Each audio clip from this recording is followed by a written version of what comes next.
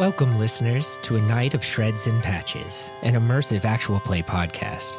This episode features the talents of Penn Van Batavia as Marathon Messenger, Kit Adamus as Birdie Foundling, Cameron Robertson as Emma Blackwood, Sydney Whittington as Cassidy Shard, Allie Nesbitt as Randair, Kira Nesbitt as Cyphera Vex, Nick Robertson as GM and narrator. Hello, listeners. This is your editor, Sydney, with today's messages. Thanks again to Fern Gully for supplying the spicy literature highlighted in this episode. The Patna is always so excited to get a chance to read them. We'd also like to give a warm welcome to our newest patron, John Michael. We're very happy to have you join us around our cozy campfire.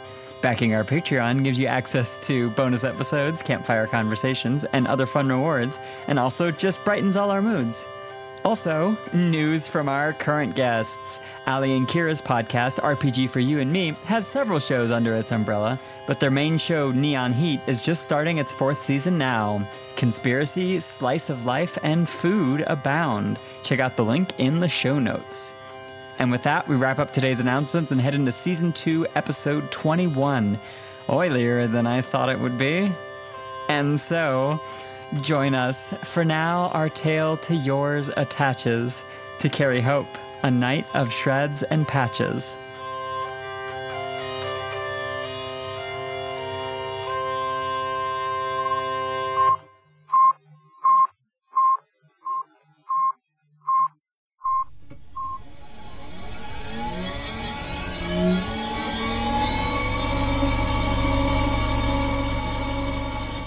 Power restored. Systems online. Reconfiguring audio connection.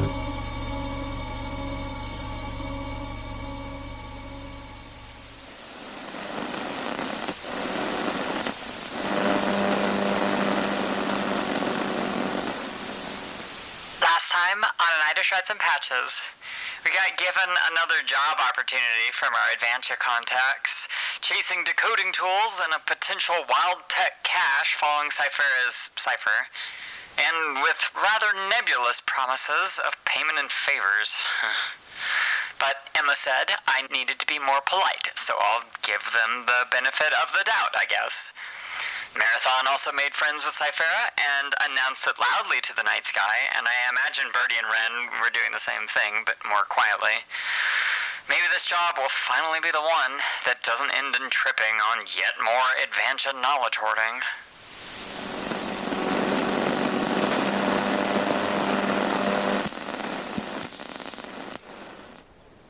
We open on the clearing next to a peaceful glen and a gentle waterfall. We can see that both the Patna's rig and Ren and Cyphera's Velocitractor and trailer are parked.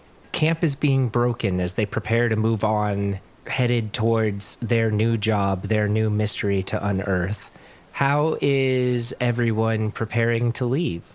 Cyphera is being directed by Ren because Cyphera can more easily move their things to where they need to be and pack things up properly. And there's probably some back and forth in terms of like, where does this go? A little more left. Which, that's not... More left. You're not mine, yours. Okay. Here? No. Here? Yeah. Okay. But she's, not listening very well because she's also moving Servo into his docking port at the front of the trailer, trying to get him all hooked up. There's a lot of grinding sounds, and Servo keeps making kind of lackluster beeping sounds as it tries to back up. Emma is preparing to get back in the car by doing some more stretches after she finishes packing up her tent. So she's sitting on the ground in the clearing next to the rig with her legs spread out in a triangle and is reaching and trying to fully grab her left foot and hold that stretch to just try to loosen up the muscles a little bit before they then go and sit in the same position for a long time. Birdie got done pretty early and is sitting in the back of the rig and is currently sorting through all of the books that they have and is trying to decide which one they're going to read on the trip up to their next location and is just flicking through them while going, already read that. No. And you just hear her throw out adjective of, no, boring. No, not smutty enough. Too smutty. Cassidy's sitting in the front seat of the rig, listening to Birdie make these observations and being slightly amused to herself while she is elaborating on the map that they're going to be using for travel that day with the location of the city described by Ren and Cyphera and the terrain and stuff that they've seen while they were here. Marathon had packed up early in the morning, had been doing push-ups, and got frustrated with this flannel that was hanging around her waist because she kept having to slip it on and slip it off because it got too warm and then it was too cold just wearing a tank top. And so she's disappeared around one of the rig corners for a little bit, and we just hear a little bit of fabric ripping. And then Marathon comes back around the corner, and she's got over her tank top now this flannel without sleeves, and the collar popped up. She looks around and slicks back her hair as if anybody is watching, and then gives herself a little flex, looks down at her bicep, and starts picking up some of the books Birdie tossed. The sleeves are stuffed into Marathon's back pocket, we see, as spare cloth. And as the group finishes packing up camp, it goes very quickly. People woke up in their own time, did their routines in their own time. There is definitely a mission that still needs to be achieved, but no pressing disaster as far as anyone knows. So people are able to go their own pace as the Velocitractor and the rig rumble away from this peaceful clearing. We cut to an open field a couple of hours later. It is very flat and smooth terrain, but unpaved. The two groups are cutting north towards their intended destination as designated by Cassidy's wayfaring and Cyphera's instructions. And Cyphera and Ren, how do you ride in that trailer contraption of yours? I always imagined it was on Servo's back in a big sort of saddle because he's large. He's a large boy, so he can accommodate two people, surely. Yeah, Cyphera will ride there, but there will probably be times when she actually leaps onto the main rig, maybe even just sitting on top of it to stretch her legs out a little bit or recline and just be out on the roof, I guess. So the rig and the trailer pulled by Servo is rolling northward over this flat plain. They are driving parallel to each other at a relatively slow pace to avoid potholes.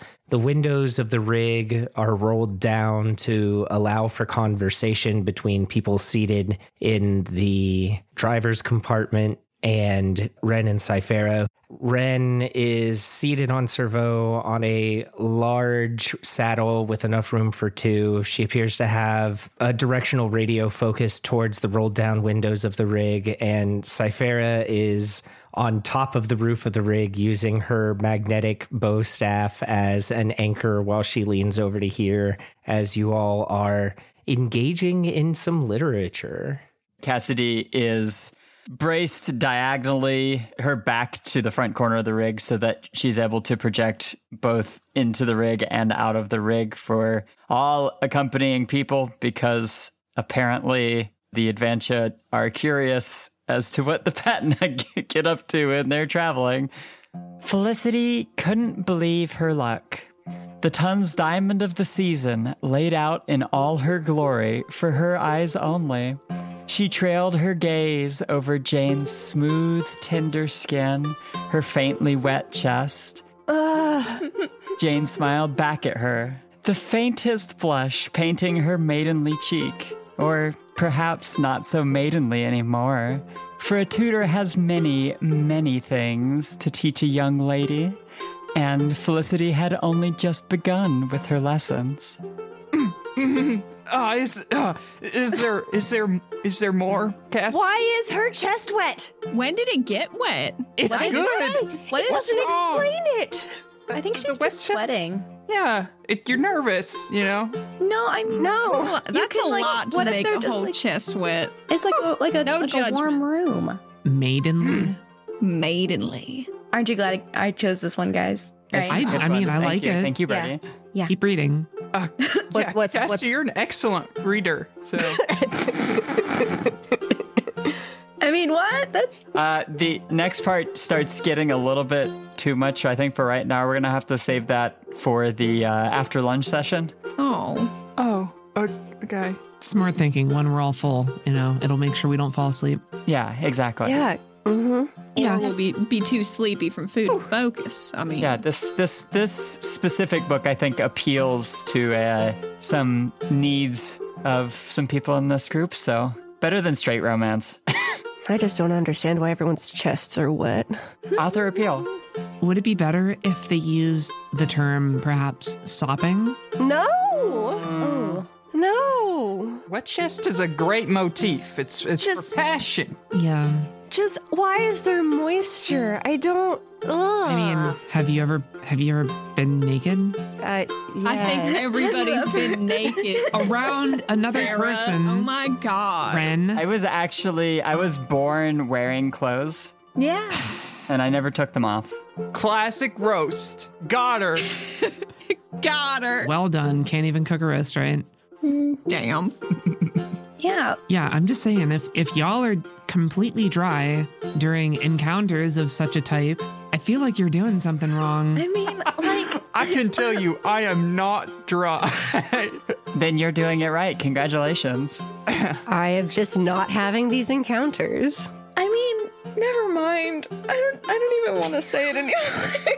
Hey, Bird. Well, I No, could what were you always- going to say, Birdie? Yeah, Go ahead. Do you need me to Did you read the say next line Birdie? instead? No, I'm sorry. I didn't mean to interrupt your thought. What? No.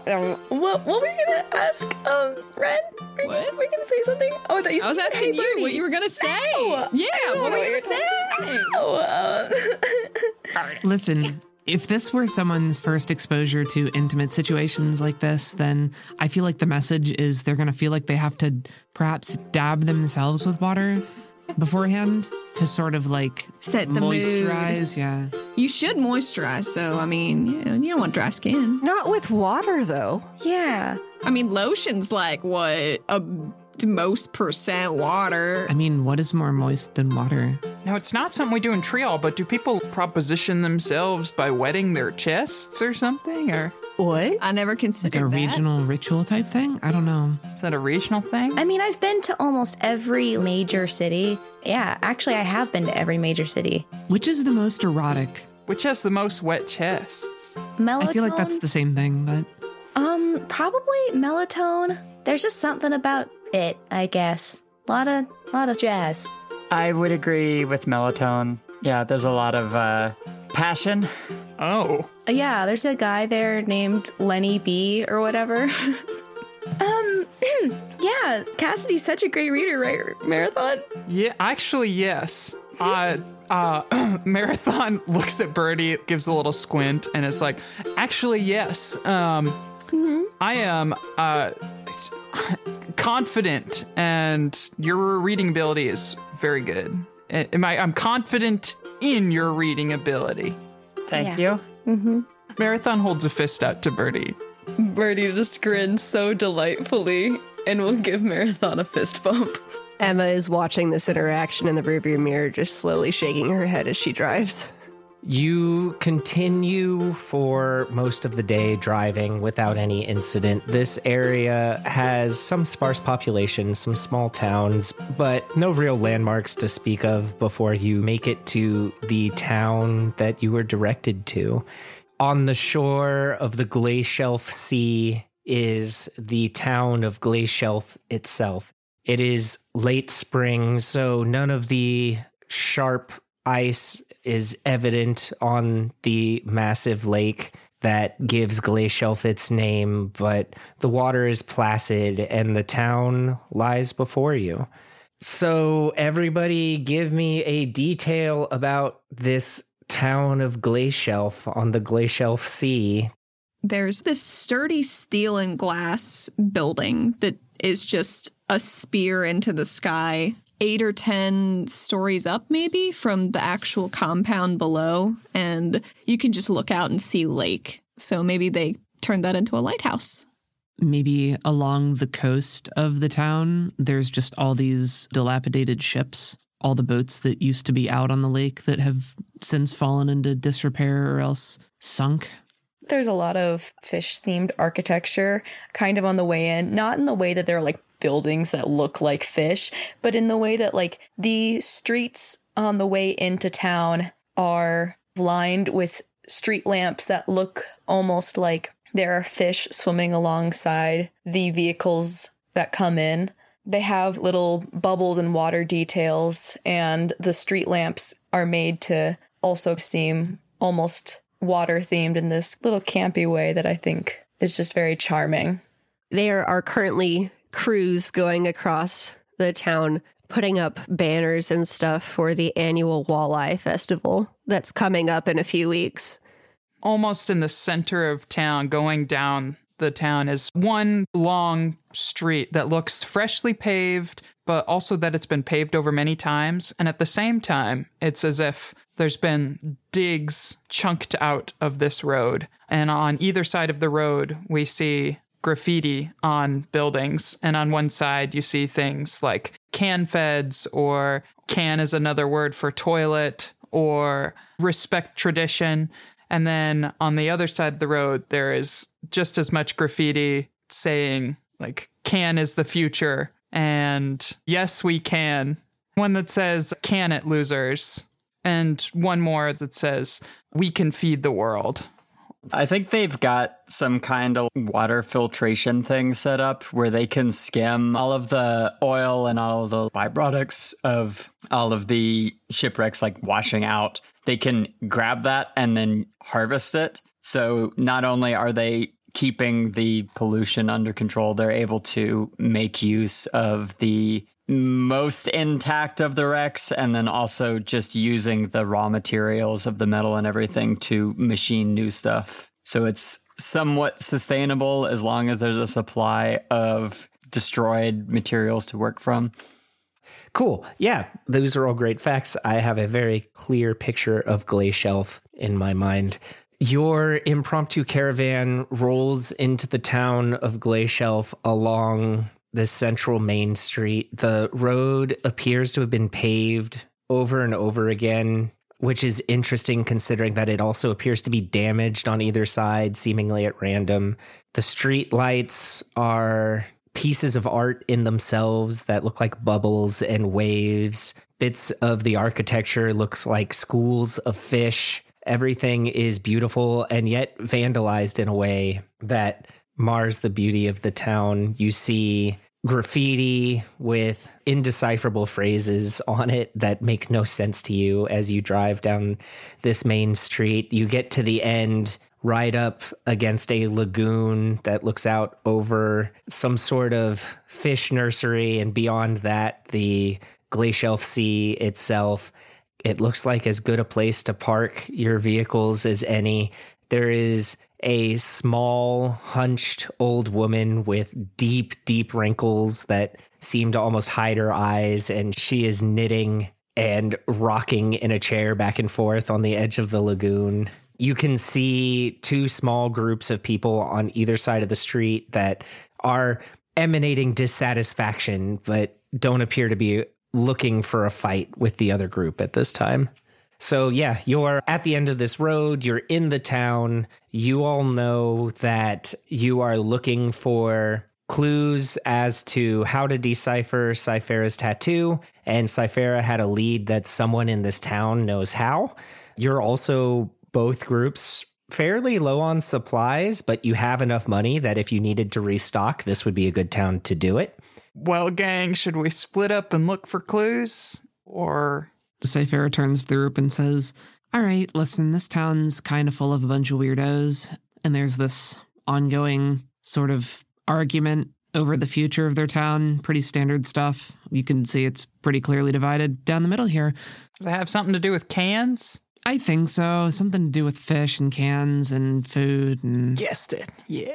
I would have liked a heads up about the oppressive smell Well, who can remember? It's not Pretty great. bad. From one side of the road, you hear someone who must have been within earshot shout, "The stink is because of the cannery." And then someone from the other side says, "Shut up, you old timer," and throws a tin can with a hollow clank across. There is oily clouds of black smoke coming from one side of the town, and you can feel the general tension of these two groups go up a couple of notches. Listen, all I'm saying is anyone who's ever worked hard knows that if you're working hard, then you start to smell. Sure, yeah, I don't mind it. Better than the locker room. It doesn't smell all that bad. Y'all might need to see a doctor if that's true. Marathon, do you smell like burning piles of fish? I don't know what they're burning that's making so much black smoke. I don't know. It was just a joke about the old team. That's all, you know? Funny sweat joke based on my comment about sweat. Yeah. Talking about wet chests, huh? Marathon goes for a shaky fist bump with Cyphera. If your wet chest is smelling like fish, I don't think that you're going to get any company. Yeah, make sure you're showering. Marathon continues to commit with the fist bump. Cyphera will bump back while also still. We see Cyphera and Marathon at least adjust the collars of their shirts uncomfortably. So the whole time the group is in the town here, Cyphera has a cloak on with the hood pulled up specifically to cover her fin ear. And she also has a glove on over her hand with the 3 mechanical finger attachment and is really just trying to cover up any sign of technology on her person. So her staff is folded up, tucked in the folds of her cloak, probably slung over one shoulder with a strap, but covered in the back of the cloak. And she has very wary eyes, trying to scope things out as much as possible. Well, do we want to go wandering?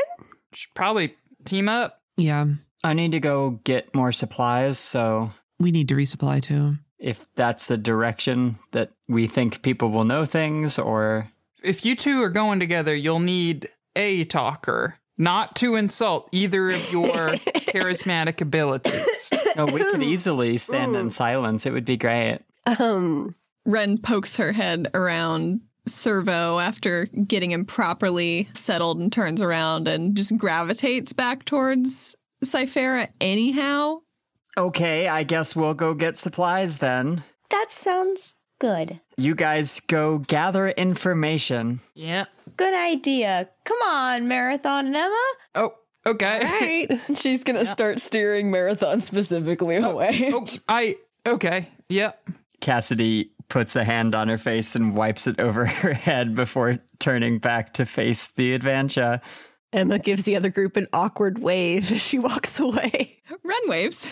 Is Birdie pushing Marathon and tugging? I don't think Birdie could physically do anything to move Marathon in a direction she did not want to go. So right now she's just kind of leading her, and it's a little comical. But didn't you see? I was sitting. I was.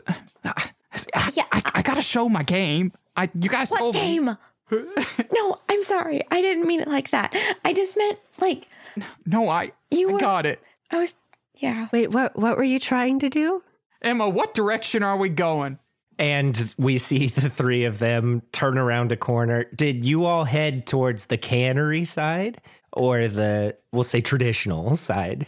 It made more sense to me that, like, people looking for supplies would go towards the cannery side, and then people looking for information would go to the traditional side. Yeah, that makes sense. Birdie, you've started to lead them away, and your path crosses this little old lady. Basically, she looks like a cable knit sweater in a rocking chair, knitting another cable knit sweater. And she looks up. You assume she smiles at you, but you can't really tell because the wrinkles just kind of shift around. Birdie is going to go up to this woman and smile her biggest plucky, charming smile and go, "Hi, it's very, sorry to bother you. Could I ask you a question?" Of course. Her bushy eyebrows raise up into her sparse white hair, and you can see a glimmer of sharp intelligence back in those wrinkles where her beady eyes rest, and the knitting needles click faster. Birdie smiles a little bit more genuinely because this woman kind of reminds her of someone that she had that was very close to her back on Sasnak. And she even visibly relaxes. And she'll point behind her and be like, well, these are my friends. And I was just wondering if we could ask you a question about a symbol and see if you've just seen it around anywhere. Oh, Emma, could you show her, please? Yep, Emma takes the journal out from her belt and opens it to the page where Pally had drawn the square dot code. The old lady squints and then huffs impatiently and puts her knitting needles down and reaches out to try to grab Emma's wrist. Do you let her? Oh, yes. Emma is very respectful to her elders and comes and will bring the journal as close to her face as she needs it. She pulls the journal to within like 2 inches of her face and squints one eye and holds the other one open real wide and glares at it and says, looks like you've got some sort of square there. Kind of patchy, though. You may want to color that in. Yes, ma'am. She smiles. She has 5 teeth. They're very well taken care of, but there are 5. Yes. So for the symbol, it's sort of supposed to be these dots making a pattern. And so if you've seen anything similar in the area, we were just wondering because we're just curious. There's a certain amount of interest in strange patterns, cryptography, I believe it is. My grandson has some interest in those things. He's single, and she wiggles her eyebrows widely. The knitting needles have been picked back up, and Emma, you find your wrist released. He's over on the traditional side of town, name of Meyer. You might want to go and ask him. It's all a bit outside of my interest, though. I mostly just try to make sweaters for the jolly joggers of the town, our resident fishies. They get cold, Emma is kind of kneeling next to the rocking chair from where she was pulled down so that the journal could be at eye level for this lady. Yeah, the pull wasn't much strength-wise, but her grip was iron strong. Like, all the strength is in her hands. Well, yeah, and it didn't take a lot. Emma wasn't going to resist. But she stands up and closes the journal. Which side should we go to? Oh, you're new in town. I often forget that not everybody is aware of Glacielf's troubles. There's the cannery side, where they operate the cannery and are trying to industrialize production. And then there's the traditional side, where they fish in the old-fashioned, just what we need to survive and set aside for the winter when it's dangerous. The traditional side is where Meyer lives. Okay, so the non-smoking side? Yeah, the non-smoking section of town, you might say. Okay. Just a word of advice, though. If anybody asks you your opinions on canning over there, you don't like it. We don't like canning. Yep. Okay. Easy. Only fresh fish for me. I'm so used to changing my opinions. Do you have a more specific direction for finding your grandson? She gives you directions. Okay, thank you. Apparently, Meyer is a apprentice of a net craftsman, somebody who makes nets for the boats. He is the one who ends up doing a lot of the tying and the fetching, but he doesn't own his own place yet. And she gives you directions deeper into that side of town. It's a few turns. Nothing difficult to follow or anything like that. You should be able to find Meyer pretty easily. Birdie is going to start backing up and starting in the direction that she led them in, and we'll say, well, thank you so much for your help. I really appreciate it, and I hope your sweater turns out great. You just tell Meyer that I sent you and that whoever of y'all is single and has good prospects, I approve. And she smiles really widely. Marathon looks at her, flexes, and says, they always do. She fans at her face a little bit with a hand. All right, have a good day. And as you're walking away, she says, oh, and don't worry about anybody messing with your stuff. I'm not going anywhere till well after nightfall. And she lifts the partially knitted sweater, and under it is a double-barrel shotgun. I'll make sure nobody messes with it. They all know that I'm packing. Hell yeah. Thank you. This old lady got so cool so quick. Yeah, I don't trade off with the next one on watch for another 6-7 hours, so you got time. Thank you so much. You're welcome. I'm sorry, ma'am. What was your name? Oh, I'm Gretchen Fisher. Been in this town a long time. Well, Ms. Fisher, it's been a pleasure. And Marathon reaches out for her hand. She shakes it, and Marathon, you are suddenly aware of the amount of strength in those knobbly, bony hands. It's surprising. She doesn't crush your hand or anything. She may not even be able to, but you feel power in those knitting digits. I trust this woman with my life. Well, you are essentially trusting me with all your possessions, so that's good. Get out of here, you whippersnapper, single lady, pretty lady. Go away. Thank you. Where are we off to, Birdie? Emma and Birdie have already turned the corner and are following the instructions. Yeah, exactly. Marathon is running off to catch up. Birdie's just like, I miss Nona. Who's Nona? She's a neighbor I had back on Sasnak. She too had a double-barrel shotgun that she was very willing to use. Use in a good way? I'm guessing from the fondness in your voice. That was at least a way that you would approve of? Yeah, in a way that I would approve of. Okay. Marathon's cut up. Birdie, I definitely approve of, you meeting up with this Meyer kid. Well, I can already tell you he's not my type. Why are you laughing like that? We'll see. We'll see. No worries. What are the Jolly Joggers? I don't know, but that was a really small sweater. In the lagoon, as you walk away, we see in the background a single dorsal fin break the oily waves, continue in your direction for a minute, and then sink back into the depths. And as you go to try to find Meyer, where do we find Ren, Cyphera, and Cassidy? Does Cyphera know where we should be heading if you've supplied here before? Yeah, I'm sure Cyphera would be able to lead the group towards a local general store or place where they could pick up basic supplies. It is farther from the center of town than you remember. The town itself just seems bigger, but a lot of that is because there's less people on the streets. The people that you do see on your way there look guarded against strangers. It's just less friendly. You can tell that this rivalry between districts of the town has gotten a lot more overt than the last time you were here. And you do make it to a general store. This is a place that you could get food supplies and cooking supplies from pretty much anywhere. You could knock on someone's door and ask to buy a surplus catch, and they would be able to help you out. But you can also get longer lasting rations and things like that at an actual general store.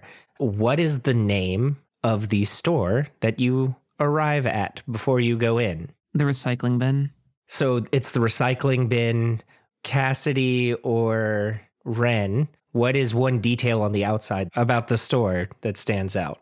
I think they have strings of proper buoys from the lake, but worked in with some string lights. So it kind of looks festive, and it's like a little beacon like, hey, come give us your money. Maybe some net decor, classic ocean-y stuff. It says the recycling bin, beer, bait, and also beer on the outside. So you go past these nets and the buoys and the lights. And Cassidy, what first catches your eye as you go into this store to resupply? What about the interior stands out to you? There's a pyramid of cans in the corner that look like probably products from the cannery, but there's a big section of it missing. And one of the shop staff hits a button on a wall, and sliding down outside from the cannery on almost like an aqueduct chute falls 12 more cans, which are used to replenish that stack just coming out of the wall in the shop. And so you walk into this shop. You have a long list of supplies needed for both Ren and Cyphera's operation and the Patna. But the good news is you're all well funded. So what do they see as they approach the counter? At first, there's seemingly no one behind this pretty tall counter. It probably comes up to waist height. And then they hear, hold on a second. And then all of a sudden they see this child, probably around 7 or 8, climbing up the stool behind this counter. And he seems to be a young boy with dirty blonde hair that's cut into a bowl cut. Both of his 2 front teeth are missing. And you kind of see like his tongue poking out of his lips while he's pushing himself up on the chair. And he's wearing probably a hand-me-down shirt, but he's a very, very cute kid. And he takes a second to gather himself and then just beams at the 3 of them and is like, "Welcome to the recycling bin. How can I help you?" Oh, well, hello, tiny shopkeeper. Hi. We're going to need a lot of supplies. Do you have them? Are you sure? Do you got them for us? Well, I'm sure that I have most of them, because I can't tell you if I have everything because my dad's out back and he knows everything, but, what do you guys need, specifically? God, so sweet. Well, we need stuff that'll keep for a while on the road. I see you got a lot of cans over there. What are they running? Well, money, all of them should have prices marked on them. I don't know much about money yet. I haven't gotten to the math part of my lessons yet. Oh, that's all right. Math's overrated. Yeah. Do you know how to read? Yep, I'm the quickest reader in my class. Cassidy unfurls a small note that's just the shopping list and hands it to this kid. He's going to take it with both hands and then hold it, and he looks very, very concentrated while going down each thing and going, Yeah, we have all this. Do you guys need help getting all of this stuff? Because I can go and get it. I just gotta get my wagon. That would be so helpful. Okay. All right. Okay, thank you. Got this. Yep. Thank you for shopping at the recycling bin. And he's gonna... Okay. Okay. I'll be right back. Thanks. Take your time. He's gonna run off behind. Ren leans over to her group and whispers, "I used to have a haircut like that. It did not look good on me." Cassidy, you can see Cyphera standing behind Ren, and she just gives a slight shake of her head in agreement. It's not the most flattering of haircuts. That was good thinking, though. While the kid is busy, we can snoop around a little bit, maybe. Yeah, let's snoop. Let's take a peek. She says a little too loud. You do hear the squeaking of old wagon wheels and clattering as this kid is presumably climbing up shelves to get to things. Cassidy is watching with slight amusement and then sees the kid teeter and almost fall off and then feels a little bit bad. This is how kids learn. Listen, I was climbing on stuff at that age. It's very doable. Oh, I was too. Yeah. I fell down a lot of the same mountain. Yeah, seems like it. We've tumbled down similar hills, you and I. You know, maybe. At least one or two. Mm-hmm. Did y'all come from the same town or? No. Oh, it's not this. Not the literal same hill. Yeah, figurative. Yeah. No. She's looking at a can. She's trying to read the nutrition information. It just says omega-3. I wonder if they got their marketing from Arena Juice. They know what they're doing. Now in purple. It's always very impressive. Purple fish seems concerning. Oh, God. No, some fish come in purple. It's the meat that you don't want to be purple. Yeah. So just the scales. Scales are fine. Well, like if I open the can and it's like purple floating in it, that's... Oh, no thank you. Listen, I'll make somebody else try it first. See if the kid's tongue is purple. I'm not going to ask. That seems rude. Yeah, so, I mean, just in walking in here, people look really suspicious. I'm used to seeing that look because that's how they looked at me the last time I was here, but that isn't how they looked at everyone. So, I don't know. Seems a little worse, maybe. Did you deserve the looks, or was it like just what was happening when you rolled into town? I mean, what does should I know deserve you by really name mean? Here? No, nobody knows me by name. All right. But I am kind of distinct, if I do say so myself. This town is distinct. Nice one. Yeah, fair. Well, at least Cassidy has these pretty flowers on her head. Yeah, those are nice. Where do you keep getting flowers? I wake up before other people do and go find them. Can you show me how to do the crown thingy? Sure. How long is your hair? Very long. Longer than yours. Then yes. She pulls it out and is tugging it at its length. It's long, I suppose you could say. I meant more just like the technique of how you weave this stuff together, because, sort of hard with my hand, but maybe it would give me more practice and help me refine my control, and then I could make pretty flower crowns. Yeah, that is a thing I can do. Good.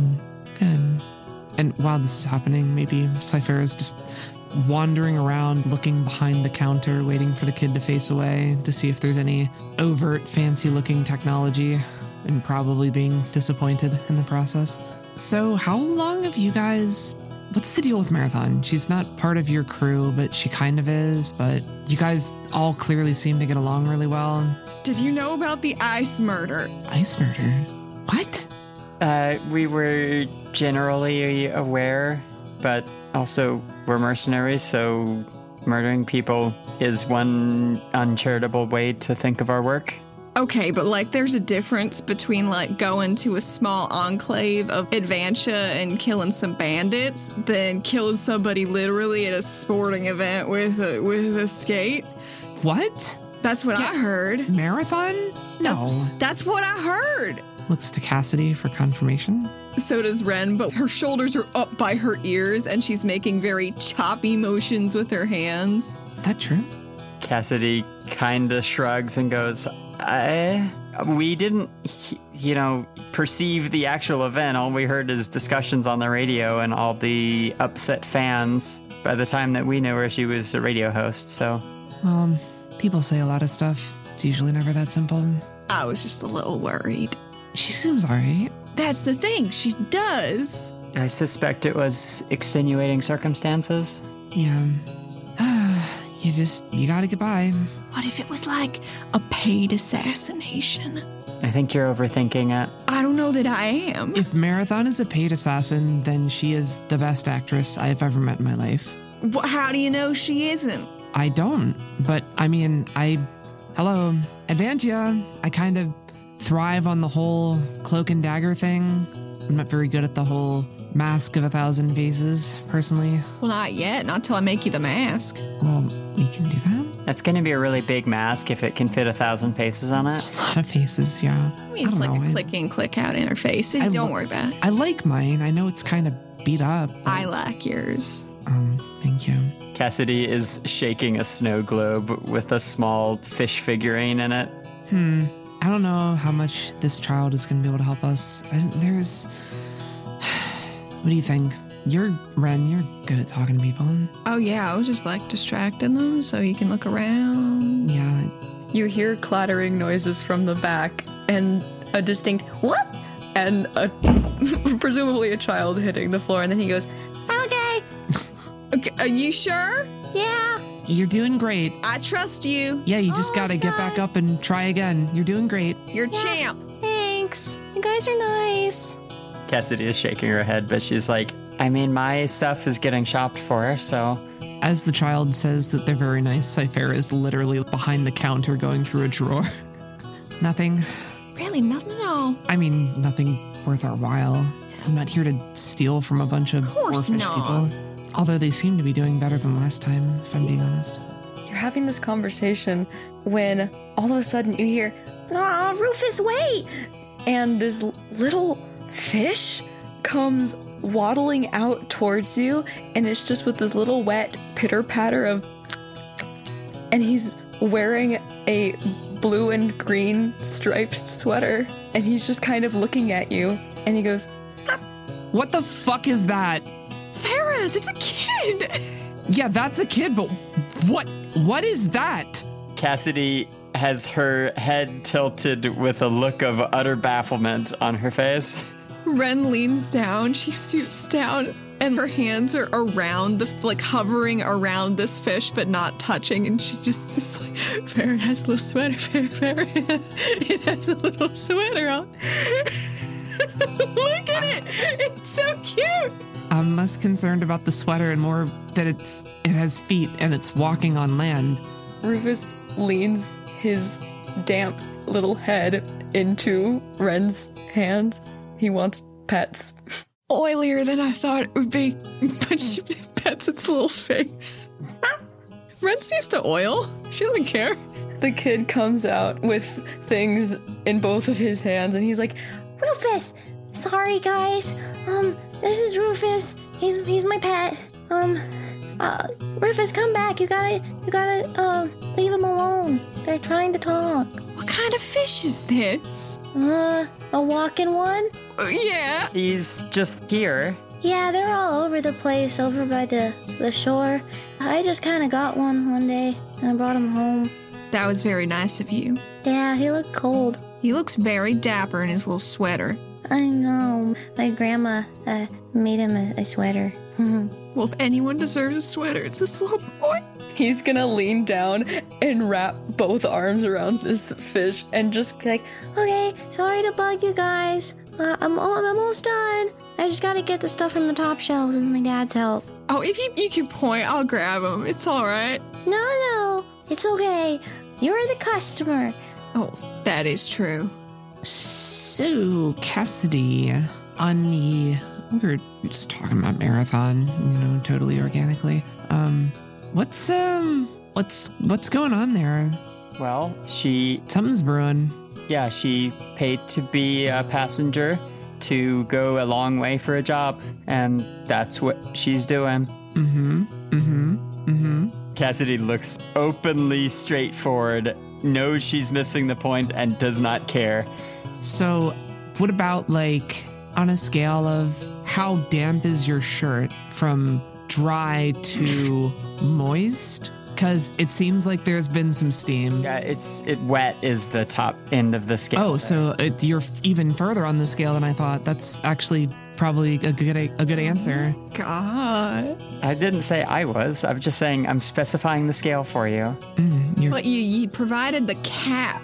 We've read a lot of those romance novels. Okay. Together, like alone? Like just the two of you? Just like we did today. All right. Did you ever find yourselves stranded in a situation where you were alone and there was only one bed? No, because we have cots and tents. That's a damn shame. Have one of you ever been injured and the other one tends to your wounds? Perhaps in some sort of skating accident. Perhaps. Wounds, yes. Skating, no. Do you find yourself attracted to her large muscles and sleeveless flannel shirted self? The flannel shirt is new, actually. That seems like a question dodge. Reading between the lines here. I'm good at that. She is. So are you guys a couple then? Oh, for sure. We live together, Cassidy, in a Yeah. very small trailer with a pet. Yeah, and the four of us all live in a rig. Yeah. Yeah, but there's just two of us. Okay. I mean, there's four of you. That could work out too. Yeah, not my place. I don't know these things. Yeah, that's why I'm asking. We just love, Uh-huh. So back to the shirt question. Answer it. Listen, you can be all tough lady, but you got flowers in your hair, and that's really sweet. So I know you're not all cool, tough as nails. Although your tattoos are very cool. Obviously, yeah. Well, thank you. Cassidy crosses her arms and smiles broadly. Man, gonna have to get you a laundry line, for drying your clothes. On account of... How wet they are from all the ice skating. Yes, that's... See, I was gonna say maybe you should, try to open up a little bit before she ice skates out of your life. Yeah, we know that this is a pretty shitty world most of the time. So when you find somebody that makes a difference or makes you feel different, good, just makes you smile, even if it goes against what you think you should show other people, you gotta be tough, it's worth letting them know that in your own way. You never know what's gonna happen. Well, what's going to happen is either we're going to finish this job or she's going to get killed in the line of duty. And that's how it goes. So... Yeah, it is. You're right. But till then, there's a whole middle swath of time that people tend to forget about. Yeah, you're focusing on the end of the story, but you don't know how long it is. Are you really going to be satisfied if you let it stay? You don't change it? Life's for living, Cassidy. Don't let it pass you by. Trust me. Once you know how the story ends, you've seen it a few times, you can only remix the middle so many ways. I don't believe that. Life's partly luck, but you can change things too. You can push it in different directions. You can control the chaos or create a little bit of your own? Exert your will. Be chaotic. Do something unexpected. Change the order a little bit. You might find you like the new order a little better. That's all I'm saying. Big, burly, professional ice skating athlete with a smooth as silk voice, radio personality. Yeah, let me just go out and change the way the world works. Just rewrite all of it single-handedly. I don't think anyone said that. I'm talking about your life, sister. But do what you want. You will. I know. But I'm making you hear it so that you remember it later, and you can hate me all you want and have a smile on your face while you do it. But you're still gonna show me how to make the friggin' flower crown thingy. Did Cyphera censor herself when the kid walked back around the corner? Yeah, let's go with that. Cassidy looks towards where this kid is. The fish is trailing behind him as he puts the last couple of things from the top shelf into the wagon. Farrah, can we get one? Farrah, I don't ask for anything. Are we gonna be able to take care of it on the road? It's a fish, Rennie. I know, but it's a fish. We're not always near water. But it's so oily, I could use it to fix Servo. Gross. Well, why don't we ask some people about it, okay? All right. As Cyphera turns away, she has a very dubious expression on her face. This fish is going to haunt Ren for the rest of her life. Cassidy takes the opportunity of their gaze being broken by the fish to go out and stand on the front porch of the store and just look out at the town for a little bit, letting the door close behind her. She's had enough conversation. The kid is going to poke his head back into view and start pulling the wagon towards the counter and be like, she knows she's gotta pay still, right? Oh, we got this. Oh, you got it? Yeah, Okay. we got this. We do? Yeah, right? That's for us. Oh, sure. Well, I mean, that was her list, but... Oh, was it? Shit. Sorry, no. the kid reacts by covering Rufus's ears. Oh, can you go get her or something? I'm done. I have all of your stuff. Are you guys not paying together? We're not. Here, tell you what. She'll help you out with what we need, and I'll go get Miss Grumpy Pants to pay you. Okay. And my list is itemized. She, unfurls a scroll. Oh, okay. I can get started on this one. Well, I gotta go get my other wagon now. You got this. Okay. She turns to Farrah and is like, I've never seen someone so stuck in the mud about another person. That was wild. Well, she's stuck in the mud right now. Might be stuck in something else later. Anyway, Cyphera goes to poke her head outside and says, "Hey, love machine, you gotta pay." Cassidy ignores this. I'm sure you're talking about someone else. She comes outside and leans wherever she is and looks in the same direction and just waits. There's a giant black plume of smoke in the direction that she's looking as she's watching the smokestacks at the cannery.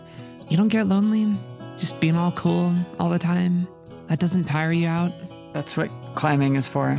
To be even lonelier when you're high up away from everyone? Exactly. Is that just your fuel? That's your brooding thing? No, I just like the solitude. That's fair. I'm not trying to push you into doing anything you don't want to.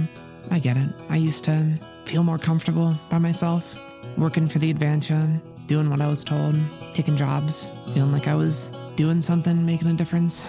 And then you met Ren and it all came tumbling down. Sort of. I mean, probably not in the way you think, but yeah.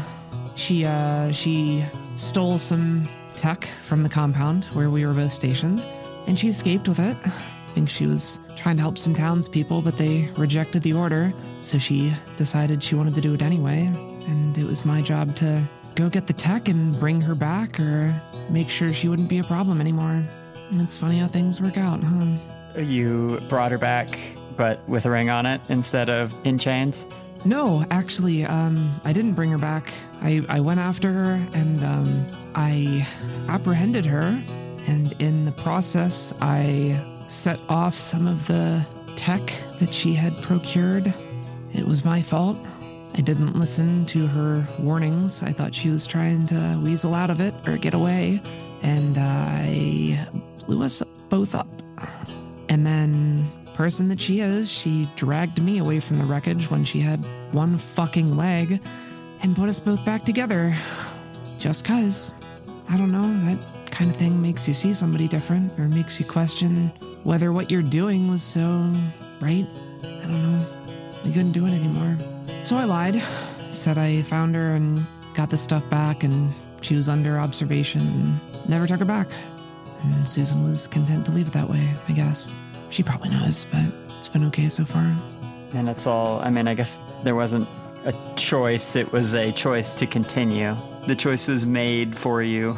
What do you mean? There wasn't a point where you decided to just go for it because circumstances thrust you together. I mean, we didn't just magically fall in love. It was time and attention and traveling together and learning more about each other and surviving and going through stuff. I'm sure you know a little bit about that. I am familiar. I'm sure it's different for everyone, but I don't have a lot of experience with it. It's just how it shook out for me. But I know I'm better for it. I lost a few things, she says, wiggling her fingers. But I got a lot, too. See, I got a lot last time, and then I lost more, so... Fair enough. I'm sorry for what you did, Lowe's. It's never easy. But you never know how the math's gonna work out. Something I learned being around Ren, for sure. Wacky science makes the math wacky, too. Yeah, wacky science makes the world wacky and chaotic. I don't know. Don't live with regrets. That's what I'm trying to do. Because maybe I'll blow up again tomorrow. Who the hell knows? Just trying to do a little bit more good while we're here. Be selfish. Make yourself happy too. Now come inside and pay this fucking kid so we can get out of here. Cassidy shrugs, gets off the railing she's leaning on, and walks back inside. As they come back inside, Ren is actively kneeling, making the fish dance.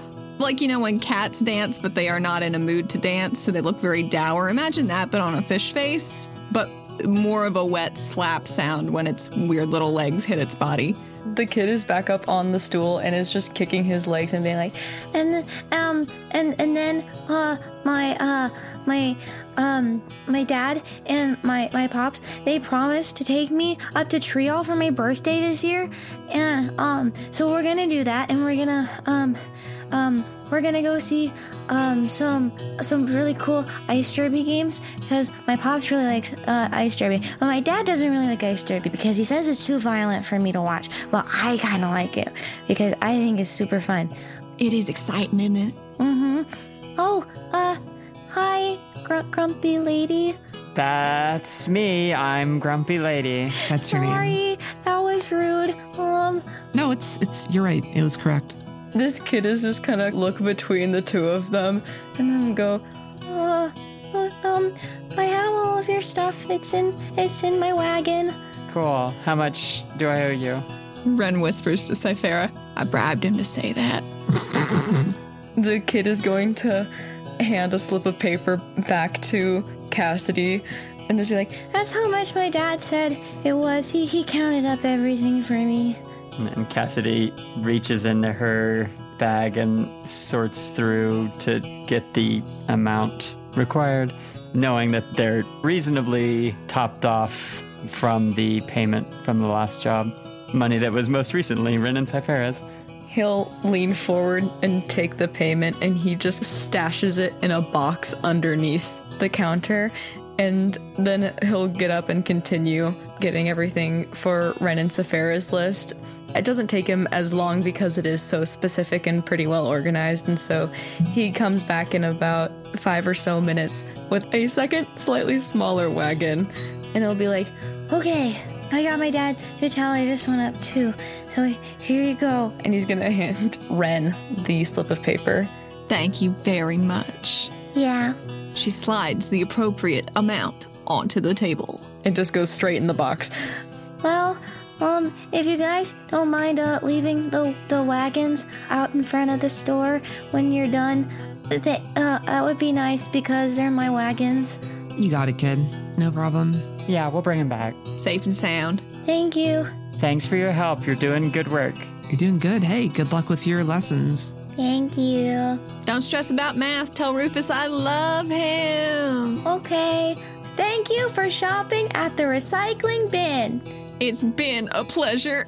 So we cut back to Emma, Marathon, and Birdie as they have worked their way through the non-cannery side of the town and are in the process of deciphering these instructions and find themselves in front of a net maker's shop.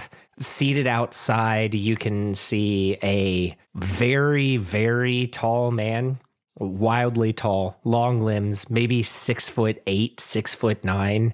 He's seated on a stool that is much too low to where his knees are almost up by his ears. He looks to be about 26, 27 years old, gaunt cheeks, long black hair brushed back and down to his shoulders, and is squinting and deeply into the fine work of knitting these nets together and repairing them. He looks like a spider in the middle of a web as he is trying to build this net back out, and you can hear rustling from inside the shop. There is no marker on it. Really, the only indicator that it's a store is that it's covered in nets. Damn. Well, I'm very surprised that Meyer has not caught a girlfriend with all these nets. Am I right? Got it. Meyer looks up at this joke and just makes eye contact with Marathon from across the street. Marathon! You're not sure if he heard you, but maybe he did. And you just feel this moment of awkwardness, and then he goes back to working on the nets because you can't keep eye contact with him. Did he hear me? I have no idea. How tall do you think he is? He's real tall. Not taller than me. No, I think he's a lot taller than So much. Look at how long his legs are, Mary. No way. Okay, God. I'll walk up. You'll see. I thought that we were gonna get like a... I mean, he might be taller if he's sitting down. Meyer? Mr. Fisher, I assume, maybe? Meyer looks up as you call his name and goes to stand up, stops, sets the nets down, and does sort of a crab sidewalk out from under the overhang of this shop and stands up to his full height. And it is like watching a praying mantis unfold as he gets all the way up and stretches, and you all can hear his shoulders and back popping at his full length with his arms stretched all the way out. It must be a trick of perspective, but it looks like he could touch both corners of this shop with both arms. Just very, very tall. And as you see him stretch, also very well muscled. And as he finishes his stretch, he says, "Yep, that's me. I'm Meyer. This is not, well, I was going to say this is my net store workshop." From inside, you hear, "Production facility." All right, production facility this week. Kind of weird you're here looking for me by name. What can I do for you? And he smiles real big, and you notice he has glorious pearly white teeth, and his eyes crinkle up with his genuine smile, and for just a second you can see his grandmother reflected there. Oh, you look just like Gretchen. Yeah, you Hi. Do you want... You can introduce us if you want. Marathon is trying to posture herself. She's not used to being shorter in a conversation, and so she's figuring out what to do with her hands in order to seem like she still has a physical power in this situation. Mr. Meyer Fisher, Gretchen sent us. We're looking for someone with cryptopictology skills. Cryptography? Maybe? Cryptography, yes. Yeah, crypto in general, that's a weird science. It's pretty much extinct. Nobody deals with that anymore. But yeah, that's me. I'm glad you're not here for nets. You'd have to talk to my, what is an apprentice's leader called? I'm not Mentor? really sure. And from inside the facility, you hear, production leader. Production leader, I guess. Yeah, so cryptography, you say. Got a code need breaking. He leans onto a railing around the shop, bringing him down closer to your height, but managing to make it look fairly natural. And as he's closer to your all height, says, "You got a secret love letter you're trying to decipher?" And winks. No. Emma appears unaffected by this. And pulls out the journal. We have one of these, or two of these actually, and trying to find someone who knows how we could decipher it. And he looks at that and he squints at it just a little. You get the feeling that maybe being nearsighted runs in the family a little bit, and as he leans in towards it, he clearly recognizes it. His face goes slack. He straightens up to his full height and bumps his head on the overhang that he was leaning under again, grimaces and rubs at the top of his head and leans back down. Oh my gosh, are you okay? Yeah, I'm fine. It's never happened before. Yeah, so, gonna be honest, really wish you hadn't showed me that. There's been a few of those floating around the area the last, I don't know, couple of years. Sometimes people find them when they're looking around ruins or find some wild tech, and those are on there, and I gotta tell you, for the life of me, I haven't been able to decipher it. I think it's got something to do with like a binary placement, but I need some sort of cipher to reference what each piece means and what it allocates to, and I don't have it. Nothing really works. It's not like a normal written code. I'd assume it's, I don't know, something to do with computers, right? And he shrugs. A shrug on this man is something to behold, both because of muscles and because of the total amount of mass that gets moved. Birdie is still just looking up at him because she is an astounding roughly 5'2" and is just trying not to seem like she's rocking up onto the tips of her toes, but is definitely doing that.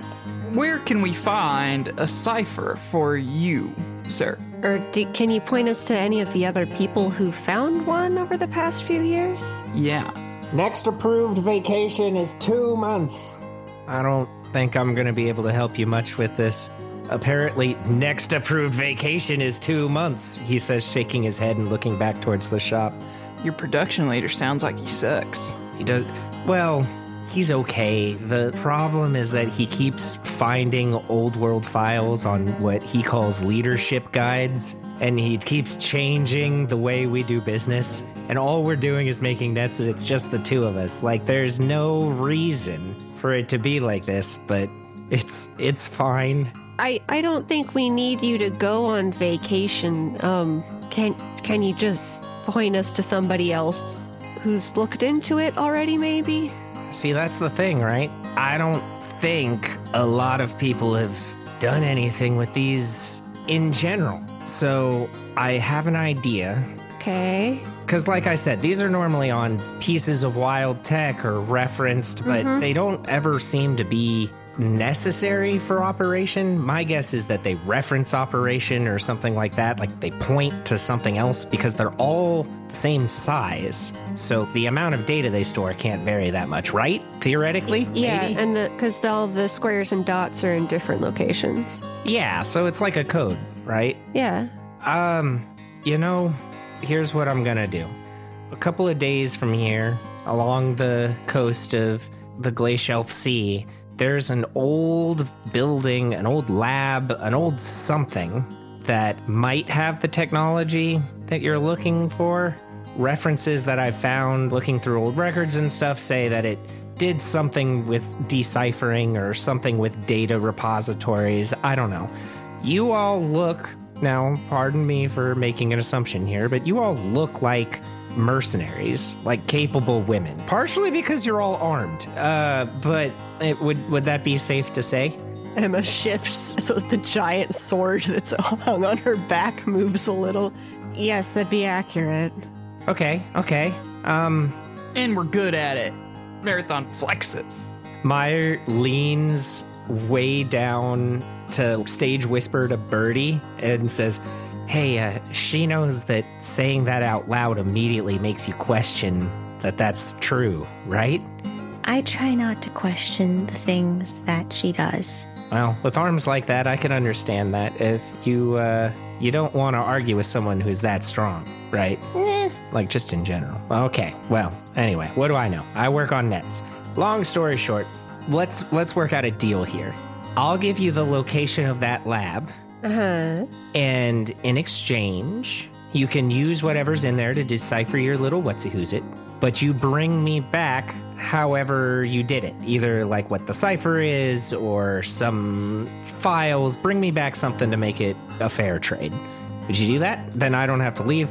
My production numbers can stay where they need to be. The workshop just seems to emanate satisfaction at that statement as he called it back over his shoulder. And you all can figure out what your little square code does. I mean, since we don't know how we're going to decrypt it, I don't want to commit to physically bringing something back in case it's a giant, massive thing that we can't move, but can definitely tell you about it. Yeah, or find out a way to let me in, or bring back some files, like something, whatever you think is fair. Like, I'm not going to fight you over it. Yeah, we can tell you if it's interesting, and when you get your vacation in 2 months, you could head out there yourself. I have a feeling we're going to cycle back around to the one that says that a 4-day work week is the most efficient. I don't know. Well, I'll probably get some time before that. We'll see. Okay.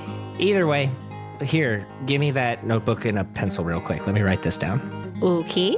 And he starts writing furiously, and you see that it's detailed instructions. So there's no coordinates, but it's very much like Wayfarer instructions of going north for this long and then south, and these are the landmarks. And he even does some quick sketches of some rock formations and some fallen trees and things. Like, he knows exactly where this is.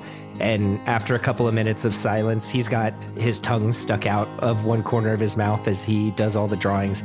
He hands the book back and says, "If that can't get you there, then you're not going to be able to help me anyway." Have you been there before? Yeah. Okay. You'll understand when you get there. There's no getting past that front door, unless maybe you have some secrets that I don't. Oh, okay. All right. That makes sense if you weren't able to get into the building. Okay, sorry. Those are incredibly detailed instructions. Yeah, that building's sealed up tighter than a Jolly Jogger's butthole, if you know what I'm saying. And he smiles real wide. I do not know what you're saying, but I'm going to assume that means tightly. What? Yeah, very. What is a Jolly Jogger? That's like a fish. What? Yeah. How do you know what a fish's butthole is like? Well, they have legs. What? What? Huh? Wait, the fish? The fish You're have not legs? joking? Are you just got to town, huh? We just got to town. Don't worry about it. It's just a little, piece of the local vernacular. You probably won't see one. Some people don't even think they exist. Then why do you know what a fish's butthole is like? Well, I could have said, I mean, you catch fish in nets, I would assume, yeah. What does that have to do with their butthole? Well, you have to gut fish. I don't know. Y'all ever... We are very... Hey. What is happening? He does a calm down gesture. You are very butthole focused right now. It was just a turn of phrase. You brought it up. I heard it from my grandma. Don't worry about it. It's fine. Oh. Gretchen, right? Gretchen's doing some stuff in her spare time, I guess. Fishes don't wear clothes. Well, sometimes they wear sweaters, but... What? Don't worry about it. Don't forget about it. Look, you've got the coordinates now. You can find out whatever you need to know. I would just say be careful. I would imagine if the front door is any indicator that there's a lot of security on the inside. Okay. I would feel really bad if something happened to y'all because you look very capable, but you're also very pretty. And I would hate for you all to be removed from the world in your prettiness. And I am talking too much. And he's blushing at this point. He's like, I gotta go back to my nets. Plus, if something happens to us, then you don't get the information. Well, yeah, but if something happens to you and then the door is open, no, yeah, you're right. I wouldn't get the information. I feel really bad about all that. You'll be fine. I'm sure it's not that bad. If I could deal with some of the less secure stuff, I'm sure you could deal with whatever they have in there. Okay. Emma is doing the slow nod of someone who's like, oh, wow, okay, you're getting really awkward. I talked too much. I think I started cool and it just kind of got out of hand. Meyer, looks like the production line needs a little work. From inside the building, you hear, what? He's like, God damn. Okay, fine. Nothing. We are meeting our quarterly productivity requirements. And he sits down back amongst the nets and starts putting them together again. It just waves you off impatiently. No wonder he's single. Bertie, you're not gonna leave him your name or your contact or anything? Marathon. She just kind of looks at Marathon very blankly. Marathon is very giggly, teasing you. All right. See you later, Meyer. Thanks for the info. Bye. Sorry I was weird. I feel bad now. It's okay. We're kind of used to it. It's all right. Don't worry. I am pretty. Yeah, you are pretty. Yeah. Stop. No, I can say it. Fuck. What the fuck is a jolly jogger? And as you are walking back towards the rig, you see a squat, very round fish with 4 stubby legs toddle across the road like if a baby doll was self-propelled. And Meyer points and goes, that's a jolly jogger. Oh, cute! Oh my gosh! Okay, now, first thought, kick it? Bad idea. Yes. Marathon! Bad idea. Sorry. No. It is cute, though. It has legs. It's so ugly. It's cute. Oh, it's terrifying. I'm gonna kiss it. No. That's even worse. Marathon runs to go kiss this jolly jogger. As you run towards it, it rotates slowly towards you. And as you get closer, it goes, meh. And then it opens its mouth real wide and barfs its tongue out. And there's this giant, big, pink, floppy thing in front of it jiggling around. And it's really off-putting. And you suddenly don't want to go close to it at all. That's bad. That's bad. Hey, Bad. backing up, Bad. slowing This down. is bad. Okay, two. I want to go back to the rig. Let's go now. back to the rig. Can we leave? Guys, I'm gonna try and get it to come with us. No, that's fine. Leave it. Marathon, you don't know where that's been. Come on, little dude. It is slowly sucking its tongue back into its mouth, very slowly, dragging bits of dirt off the ground with it. Oh, it's just eating. Emma is walking away. As Emma is walking down the road, presumably keeping its distance from this fish creature, it is slowly rotating so it can keep its eyes on everyone in front of it and backing slowly into an alley. No, come on, come back. And we see Cassidy and Ren and Cyphera walking back towards the rig with large piles of supplies wrapped up and neatly branded with block letters that say the recycle bin on all of the packaging. And as you all are approaching, you begin to load up, and a few minutes later, you see Birdie and Emma walking towards the rig, looking uncomfortable. And then about 20 yards behind them, you see Marathon with her arms wrapped around a fish that is weakly kicking its legs and going meh, meh, and just trying to struggle free. And you see that the fish has little shoulders because they're hunched up by its eyes, where Marathon has her arms wrapped under its legs. And it looks annoyed, very annoyed. Marathon, you really gotta let it go. Marathon, please put the fish down. I want it to like me so bad. No. Ren hustles over and is actively hopping a little bit up and down in front of Marathon, like, you got one? You found one? I caught it. I don't know if it likes me, but it can learn to love me. Maybe it's cold. Maybe he wants me. We gotta get a sweater. True sweater time.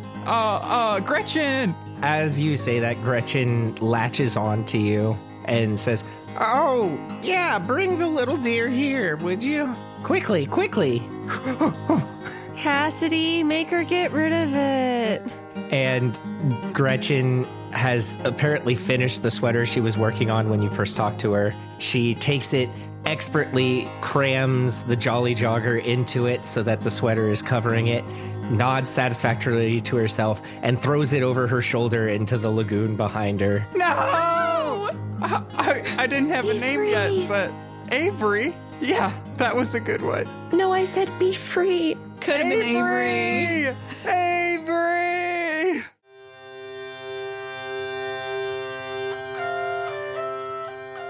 Welcome back to MTR 1153. That was just the end of today's broadcast, and we'll be right back to the music after this little break. The particulars of the subsequent can be found in the show notes. This has been A Night of Shreds and Patches, an actual play podcast using the Genesis game system from Fantasy Flight Games. The show is edited by Sydney Whittington and features the talents of Allie Nesbitt and Kira Nesbitt as Ren and Cyphera.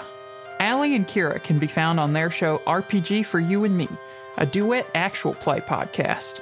Their website, rpgforyouandme.com, has tons of art from the show, character bios, custom setting rules, and more. You can also find Allie and Kira on Sounds Like Crows, Terminus, and the Night Shift podcast. Not to mention, Allie now helms Dark Matter Magazine podcast and Apex Magazine podcast. You can chat with Allie on Twitter at YouSeeTheHat and at RPG for You and Me. But Kira is accessible through the show's Patreon-exclusive Discord, found at patreon.com/RPG for You and Me. Kit Adamus as Birdie. Kit can be found on Twitter and Instagram at Venus Vultures. Kit is also a voice actor for Elevator Pitch Podcast, a queer genre-hopping anthology podcast that can be accessed on Spotify and YouTube. Penn Van Batavia as Marathon. She can be found on Twitter at Acquired Chaste. Penn is an indie TTRPG designer whose most recent work includes Our Us, an intimate art relationship tool for two, and Unjustice, a dark drinking game set in a violent alternate West. Check out fair other work at penharper.itch.io. Sydney Whittington as Cassidy. Sydney can be found on our Discord server, which is linked in the show notes, and on Twitter at Sydney_Wit. She's also a contributing editor for the Orpheus Protocol, a cosmic horror espionage actual play podcast. Cameron Robertson as Emma. Cameron can be found on Twitter at MidnightMusic13 and on Instagram at reading_and_dreaming. Cameron is also a player on Tabletop Squadron, a Star Wars Edge of the Empire actual play podcast. And Nick Robertson as narrator. Nick can be found on Twitter at Alias58. Nick is also the GM for Tabletop Squadron, which you can support at patreon.com/Tabletop Squadron. Nick can also be found as a player on the Orpheus Protocol. This podcast features the musical talents of Dora Violet and Arnie Parrott. You can find Dora at facebook.com/Dora Violet. You can find Arnie at atptunes.com. The official artwork for this podcast was created by Rashid Al-Roka, which can be found on Instagram and ArtStation at RashidJRS. You can follow the Patna on Twitter at akasap_podcast or visit the website www.akasap.com. To further support the show, consider joining the Patreon at www.patreon.com/akasap, where we'll be bringing you weekly content, including bonus episodes, campfire conversations, and other fun rewards. Until next time, signing off.